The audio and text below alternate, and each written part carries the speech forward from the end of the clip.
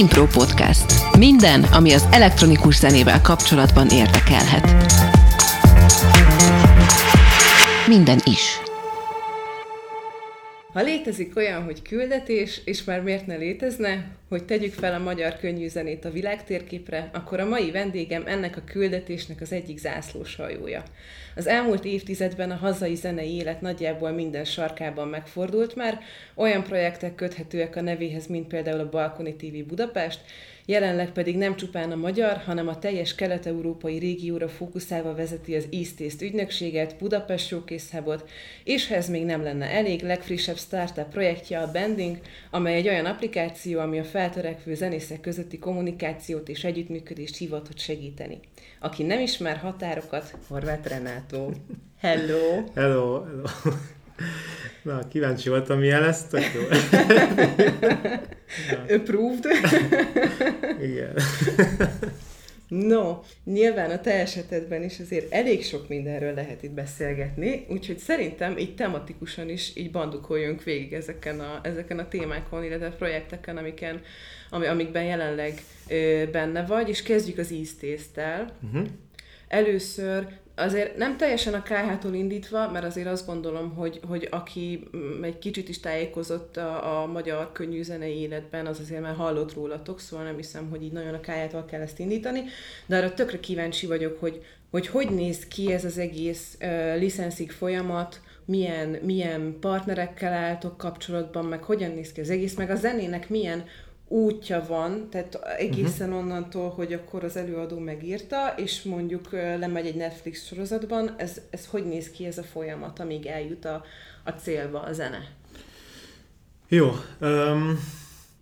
Ugye mi elsősorban kézzenékkel dolgozunk, tehát nem zeneszerzőkkel, nem is kimondottan az adott melóra írt zenékkel, vagy átalakító zenékkel, hanem zenekarokkal, akik leraktak már valamilyen kész, nem tudom, zenét az asztalra, és mi azokat keressük, gyűjtjük akár előre, tehát akár úgy, hogy így folyamatosan nézzünk blogokat, fesztivál line-upokat, egyszerűen csak így figyelünk a neten, hogyha valami szembe jön, ami izgi, akkor azt elraktározzuk, vagy esetleg kontaktolunk is velük.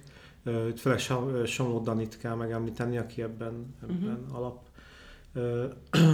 tag, ugye, és ő ezt nagyon erősen csinálja, de hogy igazából próbálunk olyan zenéket keresni, amikről azt gondoljuk, hogy mondjuk egy rendező, vagy egy reklámgyártó, vagy egy filmes, stb. Valamilyen módon tudná használni. És egyébként itt az évek során azért kialakult az, hogy már bőven nem csak azt nézzük, hogy mondjuk egy zene mennyire jó, vagy nem jó, vagy mennyire van jól gyártva, vagy nem, hanem nagyon fontos körülmény az, hogy mondjuk feldolgozása vagy sem, tehát hogy biztos, hogy eredeti legyen, hogy mondjuk a jogok azok így megszerezhetőek-e, egy kézben vannak-e, vagy akár többen, de abból is, hogy megszerezhető-e, hogy egyáltalán az illető mennyire kommunikatív, mennyire lehet elérni, mert nagyon sokszor egyébként, hogyha van egy adott reklámos meló, főleg, akkor ott iszonyú gyorsan kell reagálni. A filmeknél azért egy jóval bonyolultabb a helyzet, egyrészt iszonyú sok számon és sok verzió megy át mondjuk, vagy megyünk át a rendezővel, amíg kiderül, hogy egyáltalán mit szeretne. Ugye ott sokkal inkább fontos az, hogy így a filmnek az egésze az milyen, és abban hol szerepel mondjuk egy-egy szám, egy-egy karakternek mondjuk mennyire kell külön valamilyen világot, zenei világot adni, vagy az így csak valami aláfestő, ilyen hangulatkeltő sztori, szóval nagyon sok minden így meghatározza ezt. Alapvetően van egy tök nagy katalógusunk, amiben gyűjtjük a zenéket, betegeljük őket, ez egy abszolút egy saját, nem tudom, módszer, hogy milyen műfajt, vagy mit gondolunk még, hogy esetleg milyen felhasználásra lehet jó, és akkor így betegeljük, és ha szembe jön az a megkeresés, amihez azt gondoljuk, hogy ez jó lehet, akkor előtúrjuk, és akkor kiajáljuk. Egyébként nagyon nagy a verseny ezen a téren. Hát amikor elkezdtük ezt 7 éve, akkor azért lehetett érezni, hogy a stock site-ok is, meg ezek a production library-k mondjuk, amik kimondottan ilyen audiovizuális felhasználásra készülő zenék, ugye, azoknak a minősége azért iszonyatosan rossz volt, nagyon konzerv, nagyon szarul szóltak, nem tudom, nagyon lehetett érezni, hogy van egy óriási minőségi ugrás mondjuk egy zenekar által összerakott szám, vagy egy jó producer által, meg mondjuk amiket ezeken a stock oldalakon találsz. Most azért az évek alatt viszont tehát, hogy ez a szakadék ez azért tehát nagyon-nagyon szűkült az elmúlt évek során, és egyébként ezzel párhuzamosan pedig, vagy fordítva arányosan szűkült a mozgástere a zenekaroknak is igazából. Tehát még ha nem ismert zenekarnak a zenéről van szó, akkor azért most már jóval nehezebb meggyőzni mondjuk egy producert, vagy egy rendezőt, mondjuk a rendezőt még talán kevésbé, de a gyártásvezetőt, vagy aki kezeli a büdzsé részét ennek a dolognak, hogy már pedig inkább vegyen egy drágább zenét, ami nyilván drágább lesz, mondjuk egy zenekarban vannak 3-an, 4-en, 5-en, 6-an, és azért jellemzően sokfelé oszlik a jogdíj, vagy amit ezért kapnak. Szóval egy csomó olyan szájton, és ráadásul nem is csak stockok, hanem most már egy-kettő olyan is, ahol konkrétan zenekarok vannak fent, és zenekarok kereshetők, és ott is olyan üzleti modellben lehet zenéket venni, hogy te, mint felhasználó előfizető vagy, és pár $100 éves díjért bármennyi zenét akárhol felhasználhatsz. Tehát, hogy ez azért baromira megnehezíti azt, és leszűkíti azt, hogy egyébként mikor akarnak egyáltalán a filmesek, vagy a music supervisorok, ha mondjuk Amerikába járunk, olyan ügynökségekkel dolgozni, mint mi vagyunk, mert igazából azok a típusú zenék, amiket egyébként meg lehet találni mondjuk jellemzően egy csomó fesztiválon, vagy akár nem tudom, tehát ugye a úgymond mainstream-ebb, akár alterzenék is, azok tök olcsón megszerezhetőek egy csomó helyről. És azért leginkább azt látom, hogy akkor jönnek már hozzánk, ha valami nagyon speciális dolgot keresnek. Tehát, hogy például mondjuk most, hogy szóba hozod ezt a Netflixet, ott kimondottan egy orosz zenekar kellett, mert a jelenetben egy orosz klubban jártunk, egy orosz, nem tudom, színész, vagy egy orosz karakter volt, és baromira azt kellett, hogy valami nagyon friss, nagyon mostani, nagyon, nem tudom, a jelenethez passzoló, de orosz zenekar legyen mindenképp. Amit mondjuk nem találnak meg feltétlenül egyszerűen egy csomó helyen, vagy ezeken a szájtokon. Úgyhogy látszik, hogy azért egyébként itt specializálódni kell, vagy egyre inkább az működik, vagy azok az ügynökségek működnek, akik valamilyen módon tudnak specializálódni.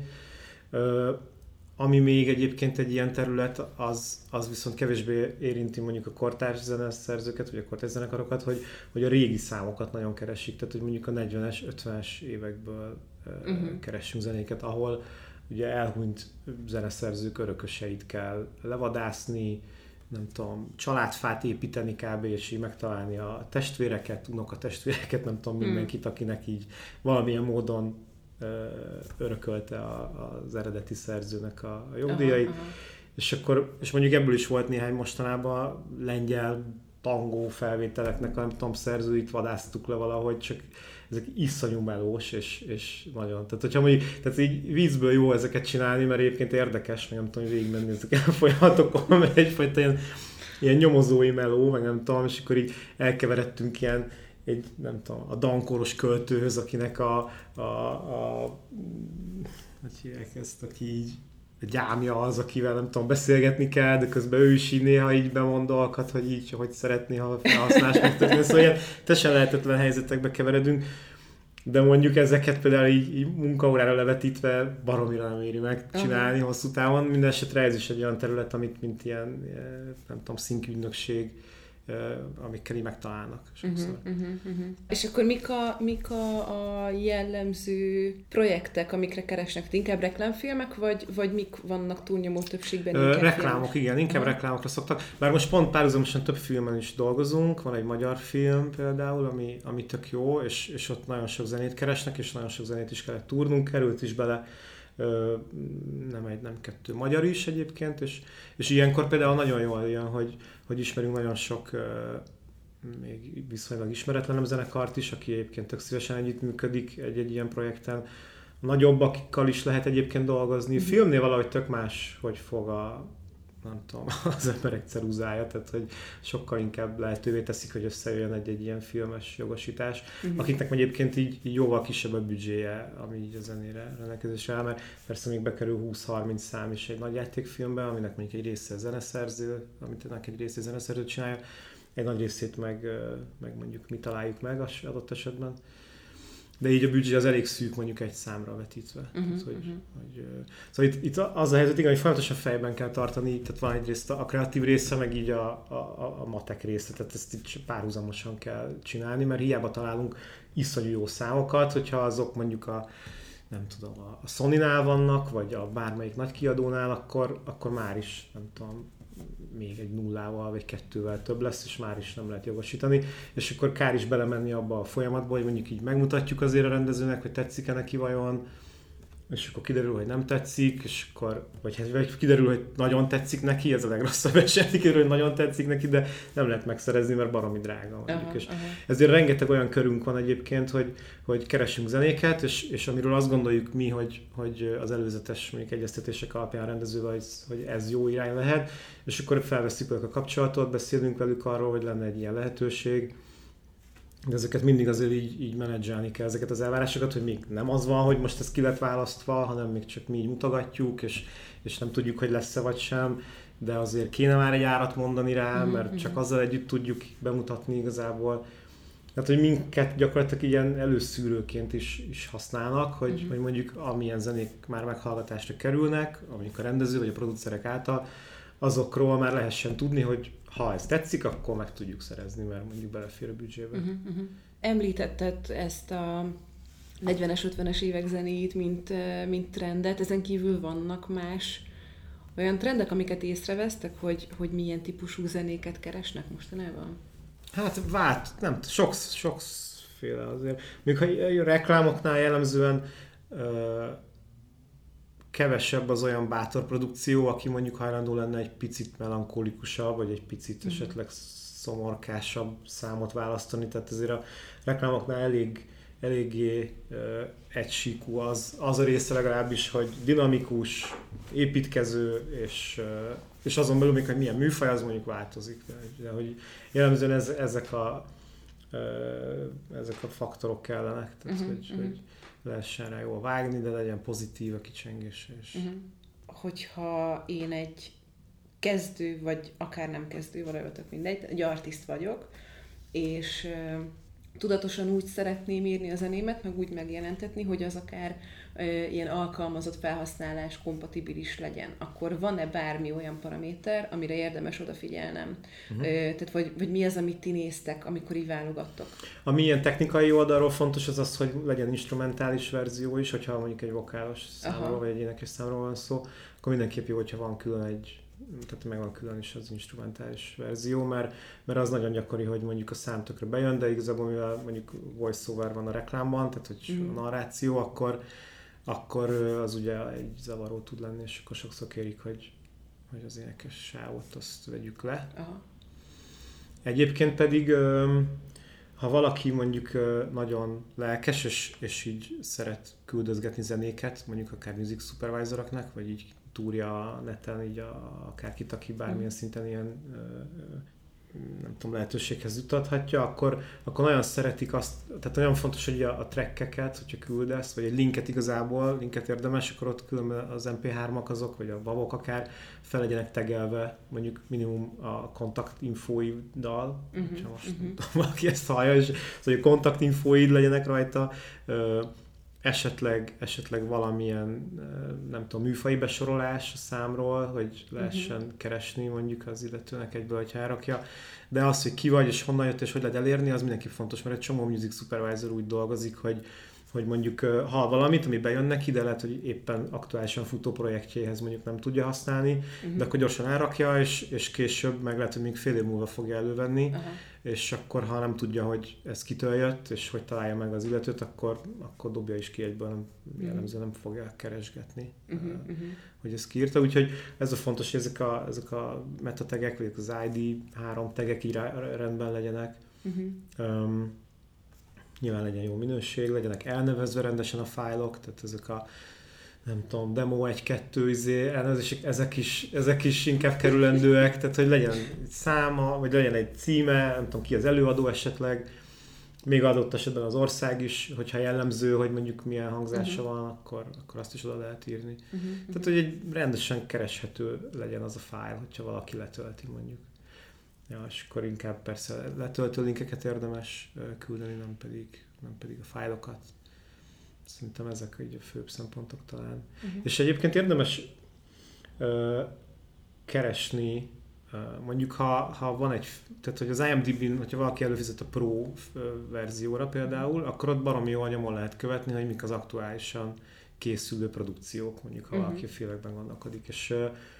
És ott lehet látni, hogy mik azok, amik mondjuk pre-productionben vannak, és milyen. Tehát, hogy még, és jellemzően ugye vagy az előkészítés még talán túl korai, de mondjuk a production vagy a post-production fázis az, ahol nyilván rákerülnek így a számok a projektre, és ha mondjuk valaki olyanokat túr, és talál egy izgit, amihez az ő zenéje szerinte esetleg passzolhat, mert mondjuk a film, nem tudom, szinopszisa alapján úgy érzi, hogy ami mondjuk lehet, pont a 70-es években játszódik, és nem tudom hol, és ő olyan zenéket csinál, és úgy érzi, hogy ez a hangulat, ez mondjuk esetleg passzolhat hozzá, akkor érdemes lehet mondjuk írni így egy ilyen e-mailt a producereknek, jellemzően a rendezőket azért nehezebb megtalálni, de vagy ha van egy music supervisor a projekten, vagy egy music editor, azok is szoktak ezzel foglalkozni, akik bevisznek mondjuk egy új zenét így a produkcióba.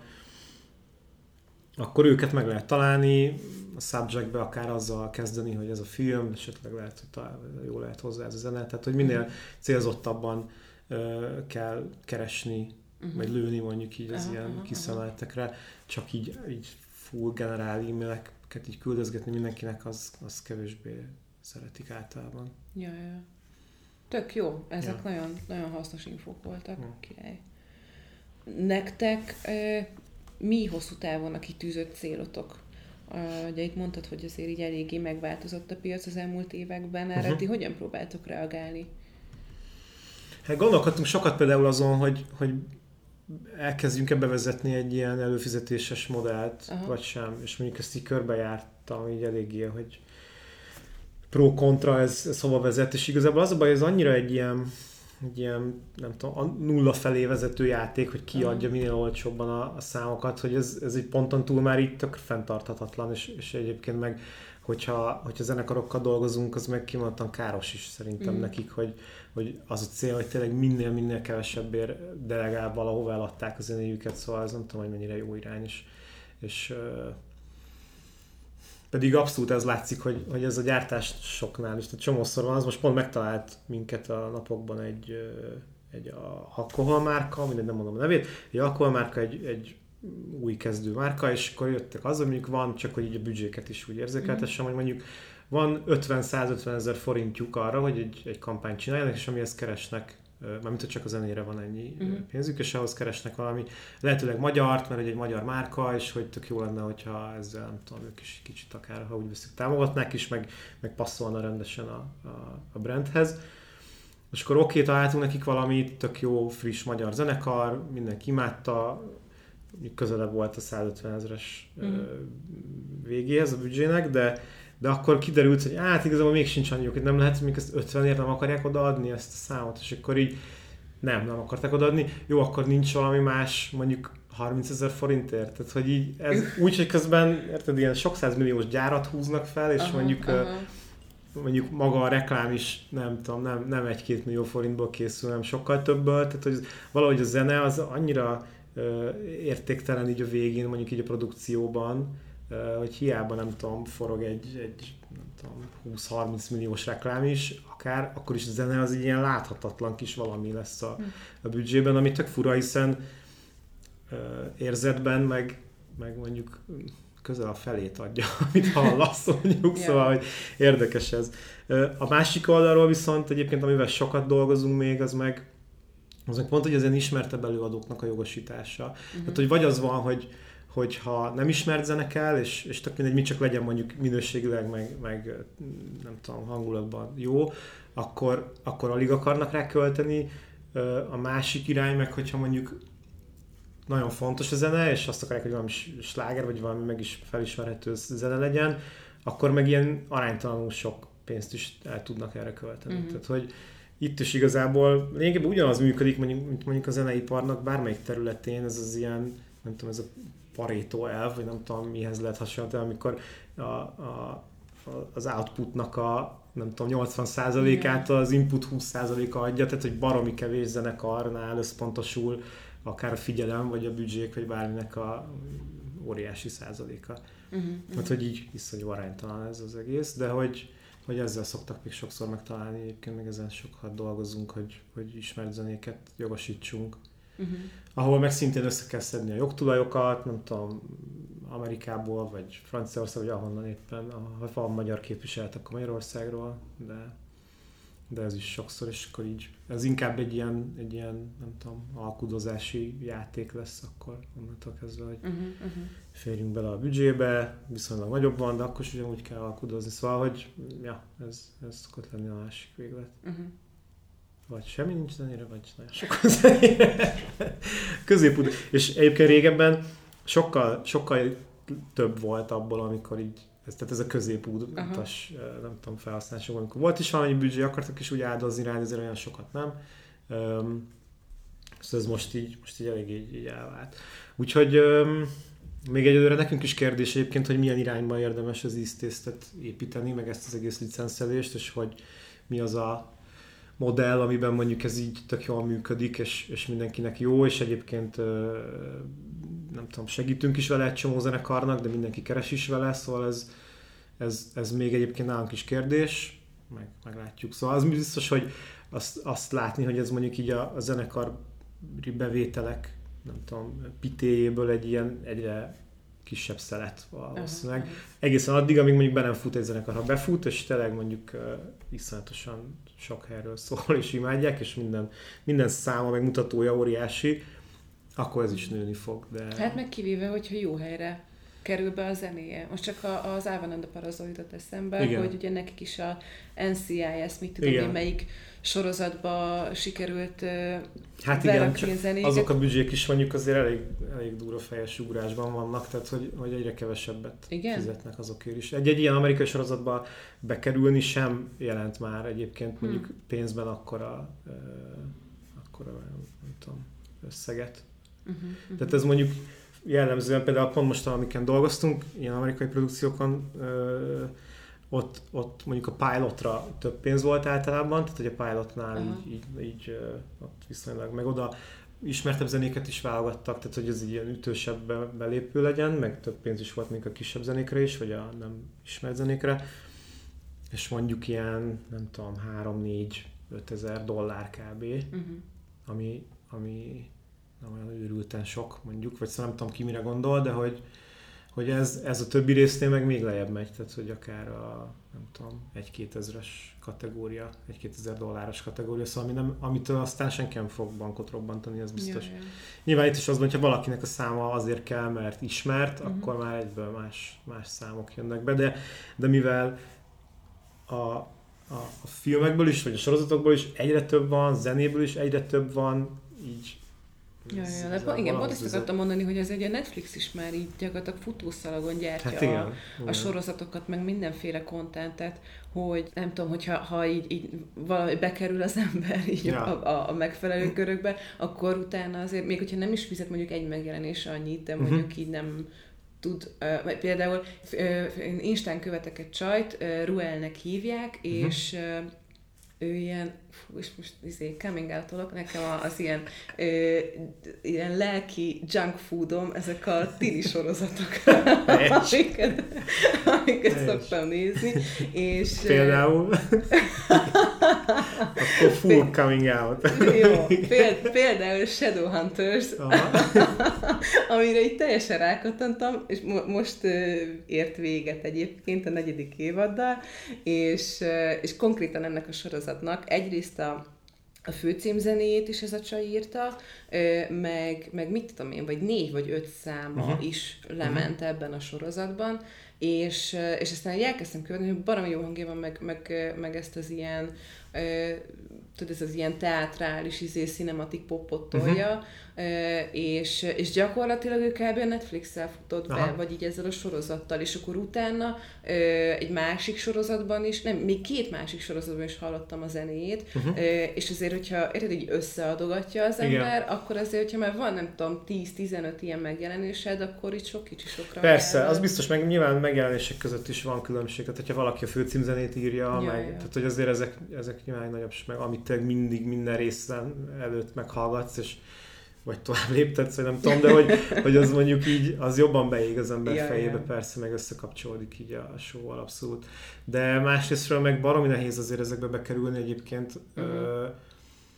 Tehát mi is évekig bombáztunk mindenféle ilyen music supervisort, és egyébként így e-maileken keresztül majdhogy nem lehetetlen, szóval így most ez egy picit túlzás, de hogy egy bust kellett kb. Azért rendezni, hogy valaki ide jöjjön, és mondjuk olyan mélységben megismerkedjen, meg egyáltalán így közel kerüljön hozzá az, hogy itt is vannak tök jó zenék, és meg is nézett mondjuk pár zenekart, és emiatt emlékszik rájuk, és tehát, hogy nyilván mindenki emberből van, és valahogy a kis agyába kell kerülnie egy zenekarnak, hogy az így ott legyen, és őt vegye elő, amikor egy adott, nem tudom, jelenethez keres zenét, ami meg hát, szóval nehéz, meg az hosszú idő. Tehát, hogy és az, hogy ennyire bekerüljön valaki a körforgásba, az is nagyon, iszonyú sokan állnak sorba, és azért aki mondjuk közelebb van Los Angeleshez, és akár nem tudom, hetente össze tud futni egy-két ilyen emberrel, akár egy olyan rendezvényen, ahol tudja, hogy ott vannak, az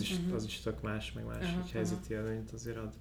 Ja, de ti is mentetek ki, jól emlékszem? Igen, van egy Sync Summit nevezetű rendezvénysorozat, ami az egyik legkaotikusabb rendezvény, amin így valahol voltam egyébként, már elnézést a Andy, nem is tudom, hogy hívják a szervezet, de hogy nem, egyébként baromi jó, mert gyakorlatilag minden ilyen rendezvényen ott van, nem tudom, 15-20 olyan ismert, nagyobb, foglalkoztatott music supervisor, vagy olyan színkügynökség, vagy akár ilyen trailer house, akik ugye csak trailereket csinálnak, és az is egy teljesen különálló egység ebben az egészben.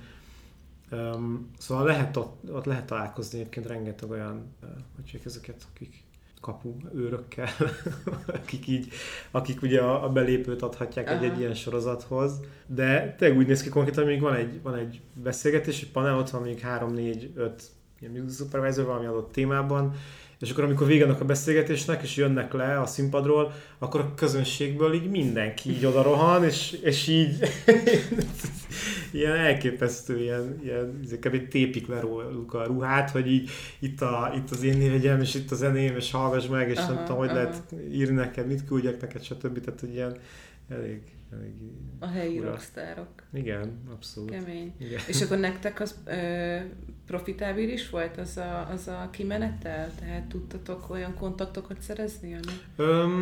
Igen, egyébként úgy például, nem tudom, Tallinnban találkoztam valamelyik music supervisorral, aki ott is volt, és akkor írtam neki, hogy megyünk, és dumáljunk, de egyébként itt is az volt, hogy mindenkit sokkal könnyebb volt úgy megkörnyékezni, hogy mondjuk inkább arról beszéltünk, hogy lehet, hogy elhívnánk őket mondjuk akár a buszra például, hogy itt nem tudom, itt ismerkedjenek a helyi zenei közeggel, mint sem úgy, hogy hello, van egy csomó zenénk, hallgass meg őket, szóval, hogyha igen, szóval nem mindegy, hogy tudni kell, hogy kell hozzáférkőzni. Most nyilván hát nyilván ez ilyen kapcsolatépítés van kb., hogy random embert nem azzal kell megkeresni, hogy már rögtön te akarsz valamit tőle, hanem hogy hadd adjak neked valamit, hát és ez is ugyanaz, hogy akkor hello, gyere el.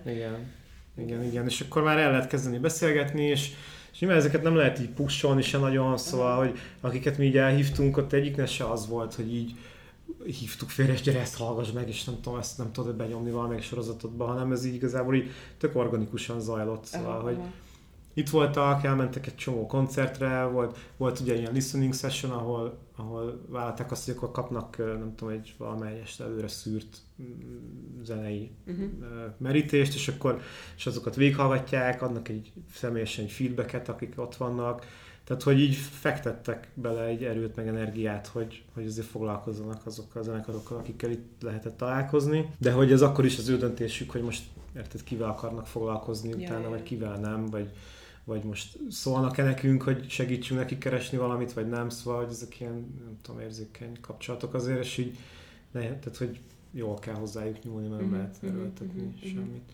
De a másik meg a rendezők, akiket érdemes valamilyen módon nem tudom, behálózni, vagy nekik küldeni akár zenéket, vagy nekik felhívni a figyelmét a zenédre, vagy őket elhívni egy koncertre, vagy ilyesmi, szóval ilyeneket is lehet. És tehát mivel soha nincs egy fix recept semmire, szerintem így a zeneiparban, ezért így igazából tök találékonynak kell lenni, hogy melyik ablakon lehet bemászni jól. Na, akkor, hogyha már ennyit emlegettük a búst, akkor forduljunk is át erre az oldalra. Tök jó látni, hogy az évek alatt, ahogy így folyamatosan csináljátok, hogy ilyen nagyon masszív minőségbeli fejlődésen ment keresztül, meg így annyira érződik, hogy iszonyatosan sok energiát tesztek abba, hogy tényleg ez gyakorlatilag nemzetközi élvonalba tartozó showcase fesztivál legyen, ami nagyon-nagyon király, és ezúton is gratulál hozzá. Mik egyrészt így a további célok a következő fesztiválra, tehát hogy mi az, amit el szeretnétek érni, vagy mik így a kitűzött guideline-ok. Az egyik kérdésem, a másik pedig az, hogy érzitek-e a hatását, bár mondjuk ezt már korábban valójában megválaszoltad valamennyire, az, hogy magának a boostnak, illetve hogy mik azok az indikátorok, amik mentén ezt lehet követni, hogy milyen változást hoz egy ilyen showcase fest. Igen, hát ugye sok embernek itt nagyon sok munkája van benne, azt jól látod, igen. És köszi egyébként, hogy tök jó hallani, hogy így kívülről így látszik, vagy így látod, mi is ezen munkálkodunk, hogy jobb legyen, nyilván tök jó. De, és igen, szóval... mondjuk el tudom képzelni azt a káoszt, amiben egyébként vagytok. Igen. Nem, az mindig tök jó egyébként, meg mindig ilyen, nem, hogyha egy ilyen paraván mögött dolog, vagy ugye függöny mögött egy teljesen más élet így zajlana meg előtte, és mintha lenne is egy ilyen függöny, tehát tök jó.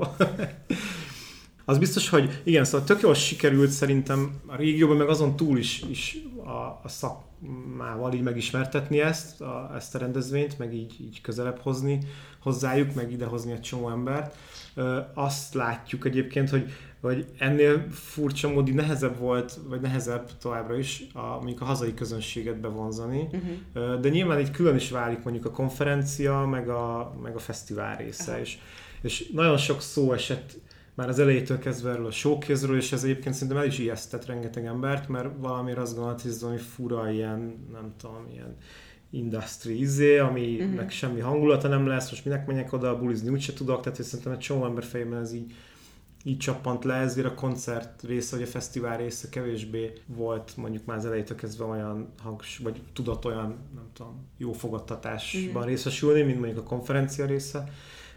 Úgyhogy ezen folyamatosan dolgozunk, és ez lesz az egyik ilyen legfontosabb irány, vagy láb, amin dolgozni fogunk idén is, hogy sokkal szervesebb része legyen mondjuk a budapesti, nem tudom, éjszakai életnek, vagy egyáltalán sokkal több embert elérjünk vele a koncertekkel. Most az, hogy hány embert érdekel a zeneipar, meg a zeneiparral kapcsolatos, nem tudom, ügyek, meg workshopok, meg ilyesmi, az nyilván egy sokkal szűkebb szegmens.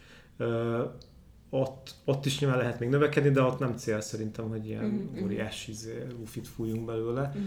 Így most az egy ilyen tök kezelhető, tök jó mennyiségű embert érünk el, olyan workshopokkal, amikre látjuk, hogy van is érdeklődés, azok így jól is működnek, szóval az így viszonylag ilyen szempontból rendben van, de tényleg ez a hazai közönségépítés, ez mindenképp egy nagyon fontos irány lesz. Itt mondjuk az elejétől kezdve azért nem könnyítettük meg magunknak a helyzetet azzal, hogy igazából vállaltan egy ilyen nem feltétlenül magyar showcase-t kezdtünk el csinálni, hanem egy ilyen vegyes, nem tudom, felvágottat, és a magyar zenekarok aránya a teljes line-uphoz képest jóval kisebb, mint mondjuk egy csomó más hasonló showcase-en vagy fesztiválon, de mondjuk ez nőtt minden évben, tehát hogy mondjuk az elején volt, nem tudom, 20%, ez most már inkább 30-35%, és ezt szerintem fogjuk is valamennyire növelni, de hát az is fontos, hogy mondjuk olyan új partnerekkel dolgozzunk együtt, akik egyébként meghatározók, akár egyébként is a budapesti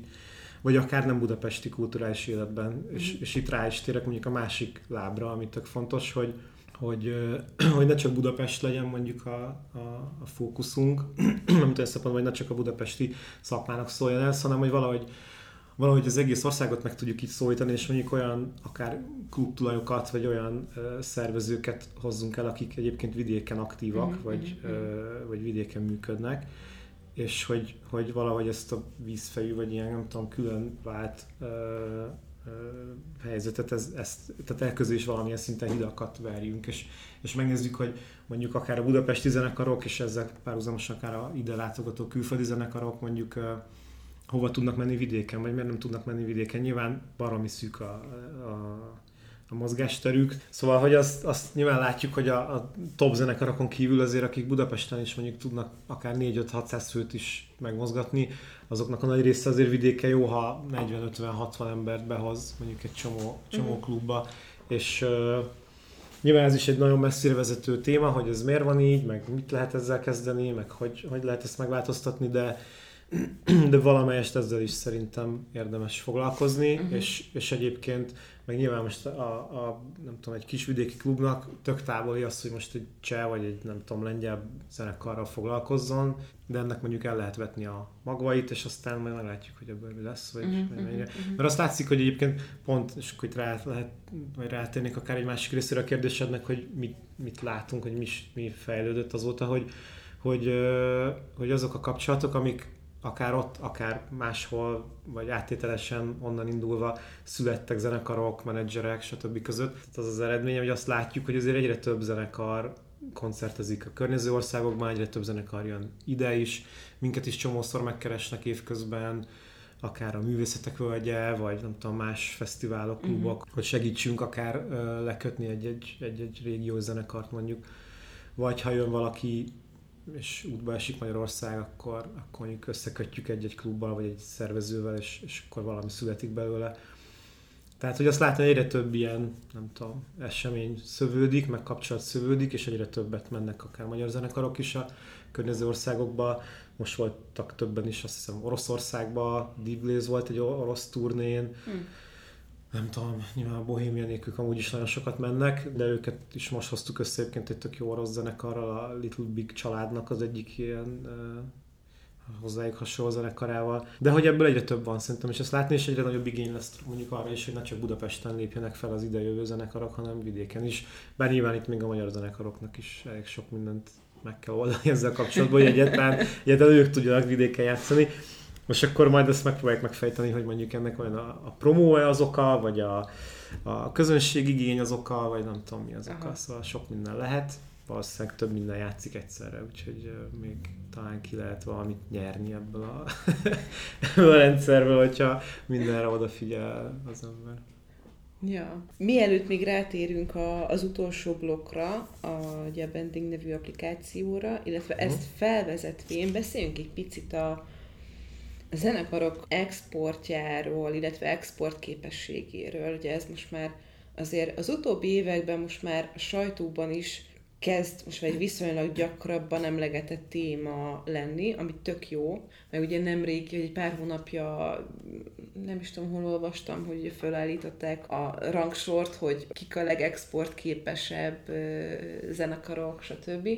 És szerintem az egy nagyon, nagyon érdekes dolog, hogyha megnézzük ezeket a zenekarokat, egyrészt ugye megint csak ugye a vidéki, meg a magyar klubélettel szembeállítva, hogy tényleg az van, hogy gyakorlatilag oké, hogy exportképes egy magyar zenekar, de nagyon sokszor, még akár Budapesten is gondban van azzal, hogy egy klubot megtöltsön egy koncert erejéig, és itt leginkább ugye az a nagy különbség, hogy egyszerűen teljesen mások a trendek, meg mások így a műfaji követelmények, vagy elvárások, vagy más az, ami népszerű nemzetközi szinten, mint hazai vonalban. És egyszerűen én legalábbis azt látom, hogy jelenleg, hogyha valaki el akar indulni zenei pályán, akkor kvázi azt így majdhogy nem előre el kell döntenie, hogy akkor ő most hazai szinten akar érvényesülni, vagy nemzetközi szinten, mert hogy egyszerűen vagy a sztori. Mert akkora az ízlésbeli különbség, hogy egyszerűen az, amit itthonra termelsz, és ezzel most nem akarok semmilyen jelzőt tenni, hogy most egyik jobb vagy a másiknál,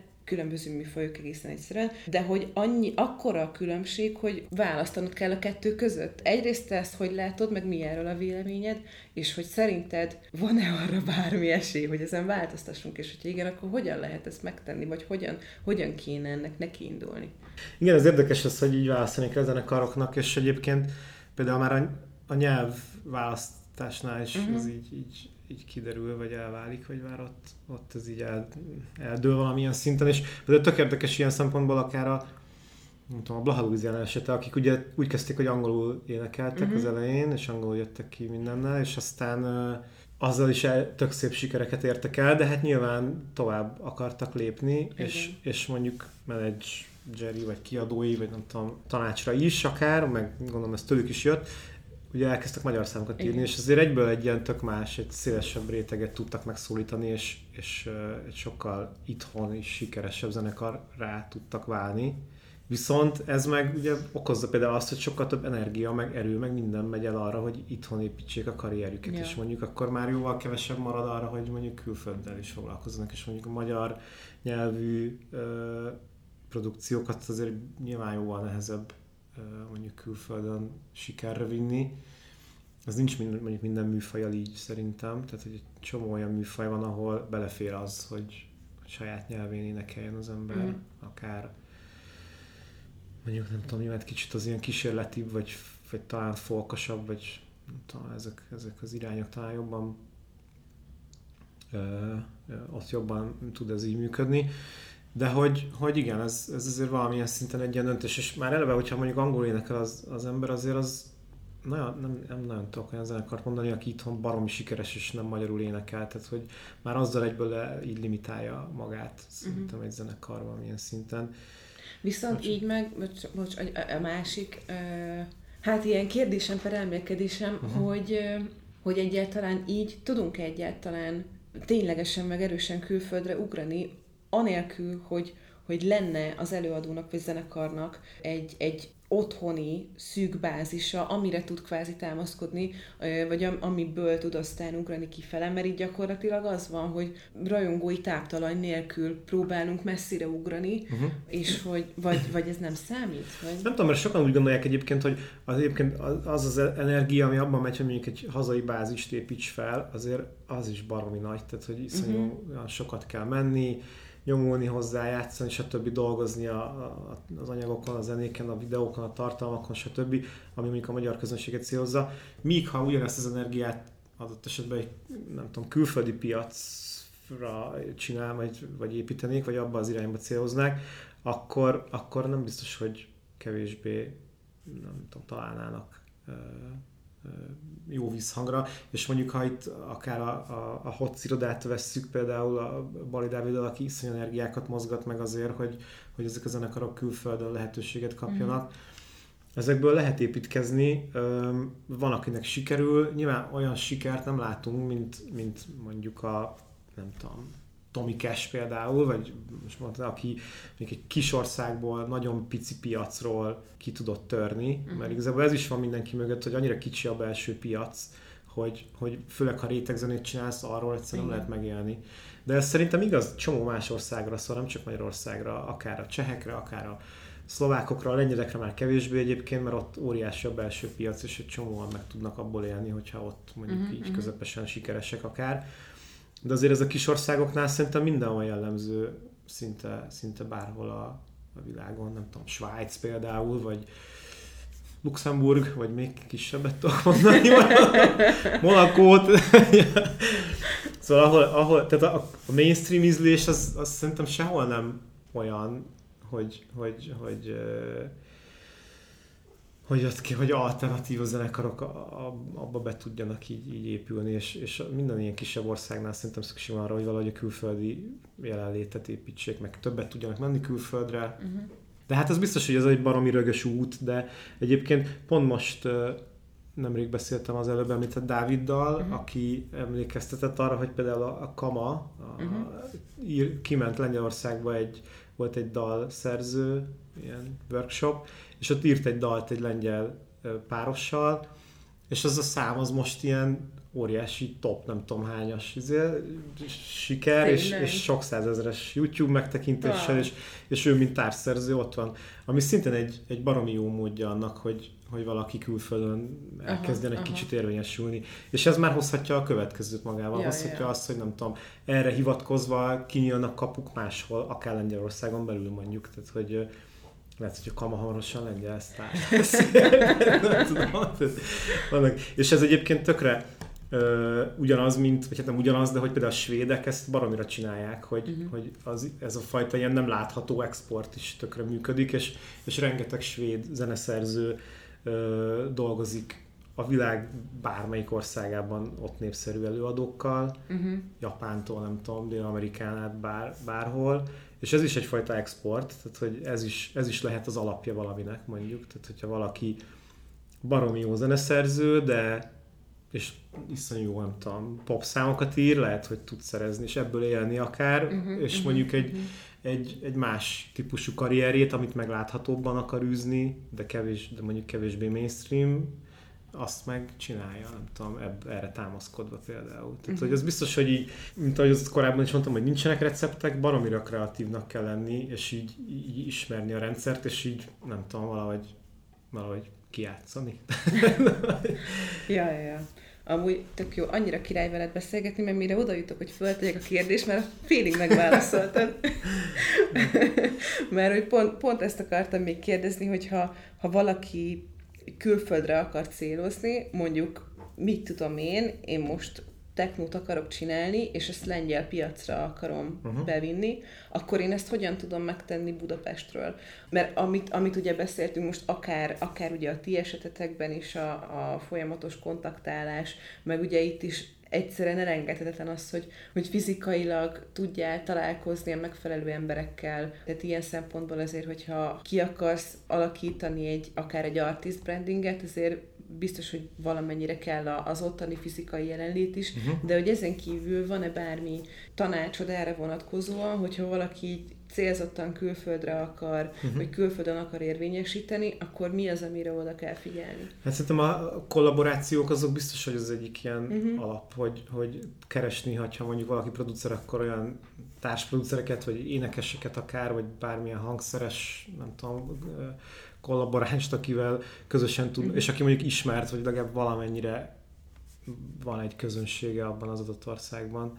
Lengyelországban egyébként pont most jött szembe velem egy site, egy applikáció, 2Tracks néven, vagy twotrack.pro néven, ami egy ilyen produceri közösség, kettessel, 2track.pro, és ez egy iszonyúan sikeres ilyen produceri közösségi oldal Lengyelországban, ahol producerek tudják, vagy tudnak találni akár énekeseket, vagy más olyan társzenészeket, akikkel közösen hoznak létre számokat, és egyébként baromi sokan tök sikeres cuccokat hoznak, vagy csinálnak itt. Tehát, hogy itt van egy olyan fajta közösségi ereje is ennek például, amiből, nem tudom, épp most mesélte pont akit említettem korábban, az a lengyel piacnak a vezetője, ez Tony Duckworth, mindjárt meghívtuk már sokszor a Bushra is, meg ő ilyen alap ilyen Bush kollaboránsunk Lengyelországban,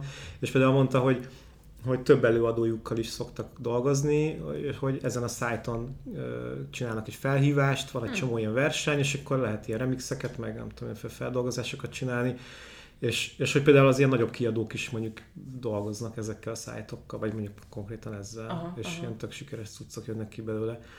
Szóval, hogy van egy-két ilyen dolog, és nyilván máshol is ez az állandó kutatáskeresés, mindig nem tudom, lehet valamit találni, ami egy kicsit más, meg úgy, mint ami az ember fejébe egy alapból így eszébe jut, de hogy például ilyenekkel érdemes így kísérletezni. És a kollaborációk, szóval az biztos, hogy az egyik legjobb módja annak, hogy egy új piacon valaki így megvesse a lábát. ha csak valamiért a Spotify algoritmus nem gondolta úgy, hogy őt ott tolni fogja, és akkor iszonyatosan mindenkinek a playlistjébe berakja, de azért az mondjuk ritka. Ja, pont a múltkor néztem egyébként, mert az már így régóta rajta van a to-do listemen, hogy így basszus, meg akarom érteni, hogy működik ez a nyom, a Spotify, meg ezek a playlistek, meg ilyenek. És az egyik ilyen oktató videóban, amit így nagyon highlightoltak, hogy megjelenés előtt minél korábban töltsd fel a zenédet, mert minél több idő telik el, annál több ideje van a rendszernek így analizálni, meg így berakni a különböző rendszerekbe, meg playlistekbe, tehát annál nagyobb az esélye, hogy berak bármilyen ilyen generált cuccba, minél több időt ráhagysz. Úgyhogy ez mindenképpen azért hasznos. Hát igen, én is kutattam, hogy miket figyel az algoritmus, és azért lehet erről olvasni, hogy például ott van ez a NLP, ez a Natural Language Processing, hogy így figyeli azt is a szoftver, hogy egyébként a közösségi médiumokban milyen előjellel írkálnak arról a zenekarról például. Tehát, tényleg? Tehát hogy mondjuk a Twitteren mennyire pozitívak a tweetek az adott zenekarra, vagy sem. Vagy mondjuk, hogyha valakiről... A nagy testvér, tényleg, ugye? Igen, vagy hogy hány, nem tudom, blogbejegyzés született az adott zenek, és annak a trendjét is mondjuk beépítik abba, hogy benyomják mondjuk valamelyik ilyen algoritmus által generált playlistbe a zenéket, vagy egyáltalán, hogy mit dob neked következő trackként valami.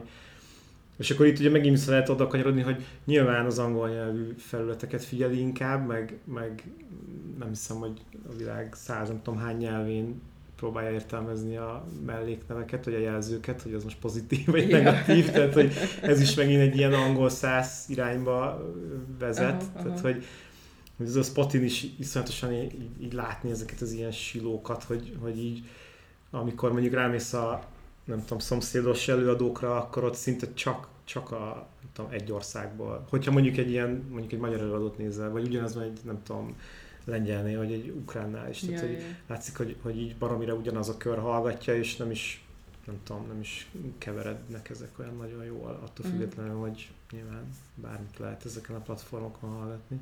Ja. Másik ilyen fő téma, és ez itt a brandinghez is kapcsolódik, meg amiatt, hogy ezzel sokat foglalkozom mostanában, ezek az ilyen zenei tech cégek, akik valamilyen módon a zeneiparban tevékenykednek, és akár hallgatókat próbálnak elérni, akár nem tudom, meditálni próbálnak a zenékkel, akár zenei társkeresés megy, vagy zenekaros társkereső. Szóval ezekből van, nyilván ez is Nyugat-Európában, iszonyatosan sok van ebből, meg egy csomó kezdeményezés, egy csomó próbálkozás, egy csomó új projekt van. Legtöbb nyilván földbe áll, de hogy azért van egy-kettő, ami meg így tök jól beépül, vagy megveszi a Spotify, vagy megveszi a YouTube, vagy szóval így beépülnek valamelyik nagyobb már ilyen monstrum platformba. De hogy például ezeket is most így keresgéltem így a régióban, és hát így iszonyúan nincsenek, vagy szóval baromi keveset találni, pont ezért jött szembe ez a two-track is, amit az előbb mondtam ezen egyel, de hogy és persze itt sok minden összefügg mindennel, de hogy például befektetők nyilván írtóznak bármiféle zeneipari dologtól, mert mondjuk nem azt látják, hogy ez egy olyan hű, de nagy pénztermelő iparág lenne. és akkor így nyilván nehezebb is elindítani ilyen projekteket, de közben ezek sem, nem tudom, belső piacra készülő dolgok lennének, hanem nemzetközire. Ja, szóval ezt is szeretnénk körbejárni, és egy csomó ilyen zenei tech ügyet behozni a buszba, akár workshopok, akár ilyen beszélgetések formájában, majd ezt meglátjuk. Na, akkor mesélj a bandingről. Hogyan jött az ötlet, mi keltette életre?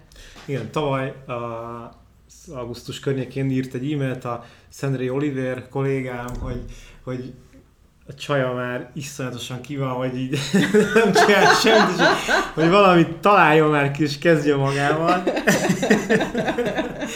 És akkor így gondolom rengeteg állatlan éjszakája volt, és sokat forgolódott, és nézte a csillagokat, és akkor így megszállta egy ilyen ötlet, hogy valamit ezzel lehetne kezdeni, hogy így zenekarok ugye csomószor hívják el egymást, és hogy adnak adják át a közönségüket kvázi egymásnak azzal, hogy így tehát hogy mondjuk a saját bulijára elhívja egy nem tudom, hasonló zenekart, és visszahívja, tehát ezek a cserekoncertek, amiket csinálnak a zenekarok, de hogy ez bármennyire is egy ilyen régi kedvelt, nem tudom, módszere a zenekaroknak, iszonyú kaotikusan és nehezen és szarul történik, és ennek az útja az egy ilyen borzasztóan rögös valami. Tehát, hogy nagyon nehéz találni egyrészt olyan zenekart, aki mondjuk hajlandó lenne veled koncertezni és vissza is hívni más országból ráadásul, baromira nehezen találod meg azokat a hasonló fajsú zenekarokat, akik erre vevők lennének, és ahol nincs mondjuk valami őrült aránytalanság, hogy te elhívod, és mondjuk a te bulidon vannak itt talán 500-an, a másikon meg 50-en, és nagyon rossz szájízű lett a vége, holott egy tök jó kapcsolatnak indult. És igazából ezt a fajta ilyen cserekoncertezést próbáljuk digitalizálni, és annak minden pozitívumát hozzáadni. Egyrészt például azt, hogy ezek a zenekarok, tehát tök jól megtaláld azt, aki veled hasonló súlycsoportú, és egyébként itt beszélgettünk több száz zenekarral arról, hogy ebben a folyamatban nekik mik a legfájóbb pontjaik, és mik azok a körülmények, amiket szeretnének látni, megvalósulni, vagy amiket nem szeretnének, és akkor azért ebből látszott, hogy mindenki nyilván promót vár ettől az egésztől, és baromi nehezen tudja promózni a saját buliját külföldön, vagy egyáltalán már csak egy másik városban, ahol nem mozog otthonosan. Ebben egy helyi zenekar, egy helyi előadó iszonyú sokat tud segíteni. Nyilván az, hogy egyáltalán hogy szervezzenek le egy ilyen közös bulit, az is sokszor nagyon, nagyon kaotikus és ilyen ad-hoc, és ehhez is, ha van valamilyen sorvezetőjük, az mondjuk így baromi hasznos. Szóval rengeteg olyan infót összeszedtünk, amiből így összeállt egy kép, hogy milyen nagyon fontos, de egyszerű olyan elemek kellenek egy ilyen alkalmazásban, vagy egy folyamatban, amik ezt így jól tudják menedzselni. És nem tudom, eddig ilyen iszonyú jó fogadtatásra talált, mindenhol azért, hogy úristen, erre tökre vártam, mert szeretnénk menni, nem tudom, koncertezni Németországba, vagy Ukrajnába, de egyszerűen nem találok senkit, akivel ezt el tudnánk kezdeni. Mert nyilván olyan promóterek így nem rohangálnak sehol, akik így várják azt, hogy beessen egy totál ismeretlen zenekar, akit majd ők így felépíthetnek, meg akit ők elkezdhetnek promózni. Ezért valamilyen típus, tehát valamilyen szintű kölcsönös érdekeket mentén lehet ezeket megcsinálni, és azokat kell megtalálni. És hogyha mondjuk van egy magyar zenekar, aki menne Lengyelországba, és vice versa, ezek fognak szerintünk működni, vagy azt látjuk, hogyha ez így jól van menedzselve, akkor ez egy tökéletképes vállalkozás lehet, vagy próbálkozás, majd meglátjuk.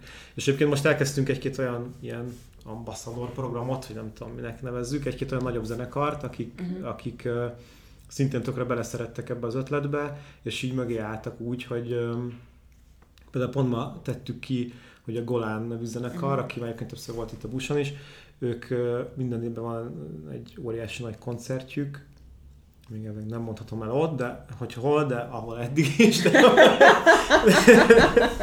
ami egy ilyen kb. 5000 fős ilyen sold out buli szokott lenni, és ők most vállalták, hogy oda befogadnak, vagy beengednek valamit tök máshonnan jelentkező zenekart, aki majd őket is valamilyen, ha nem is ekkora léptékű, de mondjuk egy hasonlóan jó koncerthez tudja juttatni egy másik országban. És akkor ezt most, nem tudom, rajtunk keresztül meg lehet majd tenni például.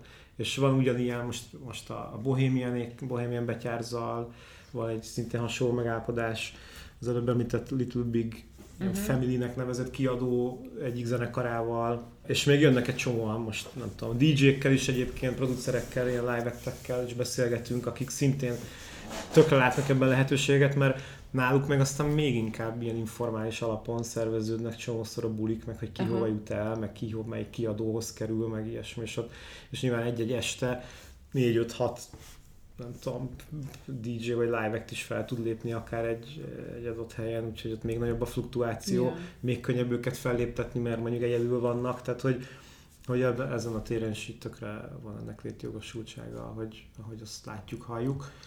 Hány országra fókuszáltok most? Az történt, hogy itt jelentkeztünk, van ez a Music Moves nevű program, az EU-nak van egy ilyen zenei alapja, vagy ez ilyen most indult ilyen pilot program, ez az első év, és akkor abból sikerült az egyik ilyen nyertes projektnek lenni, ezt szépen mondtam. Úgyhogy valamilyen szinten egész Európára kell fókuszálnunk egyébként emiatt is, ami nyilván egy ilyen elég szinte lehetetlen feladat, abban a szempontból, hogy nem tudunk minden országra ugyanúgy fókuszálni, de szerintem ilyen hagyma a héjban így elkezdünk így szépen egyre kijebb menni, és nyilván földrajzilag is egyszerűbb szomszédos országokat párosítani egymással. Illetve hát most még az a nagy meló, hogy ezt megcsináljuk. hogy azért itt a fejlesztés az már elindult, meg egyébként egy csomó minden kész van, de amíg és hát folyamatosan fogunk majd beengedni embereket, hogy teszteljék, majd meglátjuk, hogy hány embertől esik össze a rendszer, és mennyit bír el, de hogy azért ez egy hosszú folyamat lesz meg, hát baromi sokat tanulunk így közben mi is erről. És amíg készül a nem tudom, az app majd, addig is próbálunk ilyen offline ügyeket csinálni, és azt a tevékenységet, amit az app fog csinálni, azt kb. Mi össze, hogy addig is csináljuk. Manuálisan, igen. Ami egyébként baromi jó tapasztalatot fog adni abban, hogy egyébként, ha végig kísérünk több ilyen folyamatot, akkor majd így fogjuk látni, hogy hol csesződnek el esetleg, vagy nyilván legtöbbször mindig valami kommunikációs probléma van, és hogy hol kell, nem tudom, beszállnunk, vagy hol kell ennek az appnak majd így jelen lenni, hogy hello, ezt most ne csináljátok, vagy így igen. Megyünk majd egy csomó ilyen showcase-re, ahol csinálunk ilyen, nem tudom, matchmaking, network, speed meeting, nem tudom mit. Rapid randi. Igen, ez még ilyen tervezés alatt van, de például már van fix helyünk a Svédországban, van a Live at Heart nevű fesztivál, oda megyünk Vilniusba, What's Next in Music nevű fesztiválra, az is egy ilyen showcase meg fesztivál. Ukrajnával lesz egy, ahol megyünk, de most, ha minden jól, akkor tudunk menni az Adéra, az még ilyen megbeszélés alatt, meg a Reaperbán, meg ezeket is így most célba vettük, hogy idén egy csomó ilyenre elmenjünk, és addig is, amíg készül ez a cucc, addig minél több ilyen valós tapasztalatot tudjunk kapni. És majd lehet jelentkezni, hogy X zenekarnak, hogy mondjuk akik akarnak például a svéd zenekarokkal exchange-elni, vagy valamit is így ismerkedni, akkor azok tudnak jelentkezni, mi oda megyünk, ott a fesztivál tesz egy felhívást, és akkor a svéd zenekarok jelentkeznek, és akkor ezeket összehozzuk, és így leülünk velük, és ajánljuk nekik, mint egyfajta ilyen utazási iroda. A különböző desztinációkat, tessék, ide lehet. Valami ilyesmi. Mikorra tervezitek, hogy ez elkészüljön? Hát szerintem az első ilyen látható verzió ebből az szerintem ilyen júni-júli környékén lesz. És akkor a feliratkozókat gyűjtünk, akik feliratkoztak, azoknak fogjuk először kiküldeni, azokon teszteljük, és akkor az ilyen júni-július környékén. Remélem ezt a fejlesztőink is hallják. És felveszek egy kérdés erejéig ilyen, hogy hívják az a műsort? Ez a Shark Tank? Igen, Shark Tank. Ja. Hol van ebben a pénz? Ja, hát igen, ez is egyébként, tehát, hogy van több ilyen forgatókönyvünk arra, hogy mondjuk miért szeretnénk pénzt kérni majd. Valamilyen típusú előfizetéses rendszer az egyik. Ugye itt majd szinte ez is egy fontos tapasztalás lesz, hogyha elkezdik használni, hogy mik azok a funkciók, amik mondjuk ilyen nagyon, nagyon elemi, ilyen segítik ezt az egészet, és mik azok, amikért így lehet egyáltalán, vagy ami ér annyit egy felhasználónak, hogy azért fizessen. Akár az, hogy mondjuk földrajzilag minél nagyobb távolságban tudjon működni. Vagy mondjuk lehet, hogy valaki ezt úgy fogja használni, hogy ilyen turnékat rak össze, és vagy mondjuk sokan használják úgy, akkor nyilván azon lehet gondolkodni, hogy mondjuk az ingyenes verzióban csak egy-egy különálló dolgot tudsz mondjuk leszervezni, mondjuk egy fizetős verzióban meg bármennyit egyszerre. Tehát, de ez majd így később fog szerintem kiderülni jobban, hogyha látjuk, hogy mire használják, meg hogyan. Addig meg megpróbáljuk nem elverni azt a pénzt, amit eddig kaptunk rá, hanem még azelőtt megpróbáljuk ezt kideríteni, hogy az elfogyna. Úgyhogy ez az egyik. Van egy másik egyébként, ez egy kicsit ilyen eretnekebb gondolat, lehet, hogy nem is kell még elmondanom, de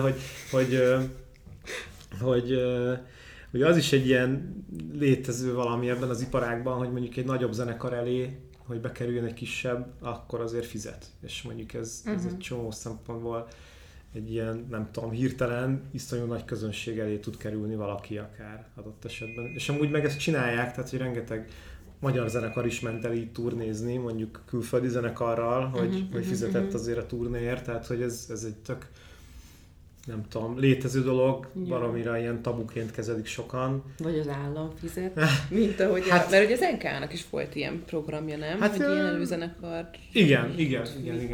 Igen, de ők, tehát hogy ott azért inkább az utazási költség, esetleg promó költség, ilyesmi az, amit itt támogatott az a program, nem azt, hogy azt a pénzt kifizesse a másik zenekarnak. Az mondjuk igaz, igen. De hogy ez is van, és egyébként élnek vele sokan, szóval, hogy az is elképzelhető, hogy mondjuk ennek egy kicsit nagyobb teret adunk, hogy ez tudjon működni. Mert egy csomó zenekart lehet, hogy nem tudja visszahívni, nem is akarja visszahívni mondjuk a másik zenekart, de ő baromira szeretne menni, és mondjuk ott van egy, nem tudom, teltházas Budapest Park koncert, nem tudom, ami elé valaki tudna menni, és az sokkal többet ér, mondjuk az a X euró, amit mondjuk lehet, hogy elver a Facebookon a hirdetésekre. Tehát, hogy ha már amúgy is költ, és egyébként meg ez tehát hogyha a promó, nem tudom, büdzsé rubrikába kerül ez a fajta kiadás, akkor az így már is egy igazolhatóbb valami, mint hogyha valaki egy ilyen, nem tudom, ilyen furángol. Nyilván erről is beszélgetünk egy csomó zenésszel, zenekarral, sok mindenkinek ez ilyen nagyon idegenül hangzik, egy csomó mindenkinek meg nem. Szóval ez is érdekes. Úgyhogy majd meglátjuk. Szóval minden ilyen kísérleti üzemmódban van szinte ezen a projekten, úgyhogy próbálunk nem előre így iszonyatosan eltervezni mindent, és azt végigütni, és aztán majd ott állni, hogy igazából senkit nem érdekel, meg nem így használja. Úgyhogy majd remélhetőleg itt van a pénz benne. Ja, tök jó. Hát hajrá, sok sikert, és izgatottan várjuk majd az applikáció megjelenését. És nagyon szépen köszönöm, hogy itt voltál. Én köszönöm a meghívást. Iszonyatosan izgalmas volt, úgyhogy igen, nem tudom, azt érzem, hogy igazából ezt még tudnánk folytatni kell még egy órán keresztül, úgyhogy ki tudja majd hogyha megjelent az applikáció, meg ilyenek, akkor jössz vissza egy következő epizódra, így van. Köszönöm szépen. Jól van, én is köszönöm. Sziasztok! Sziasztok!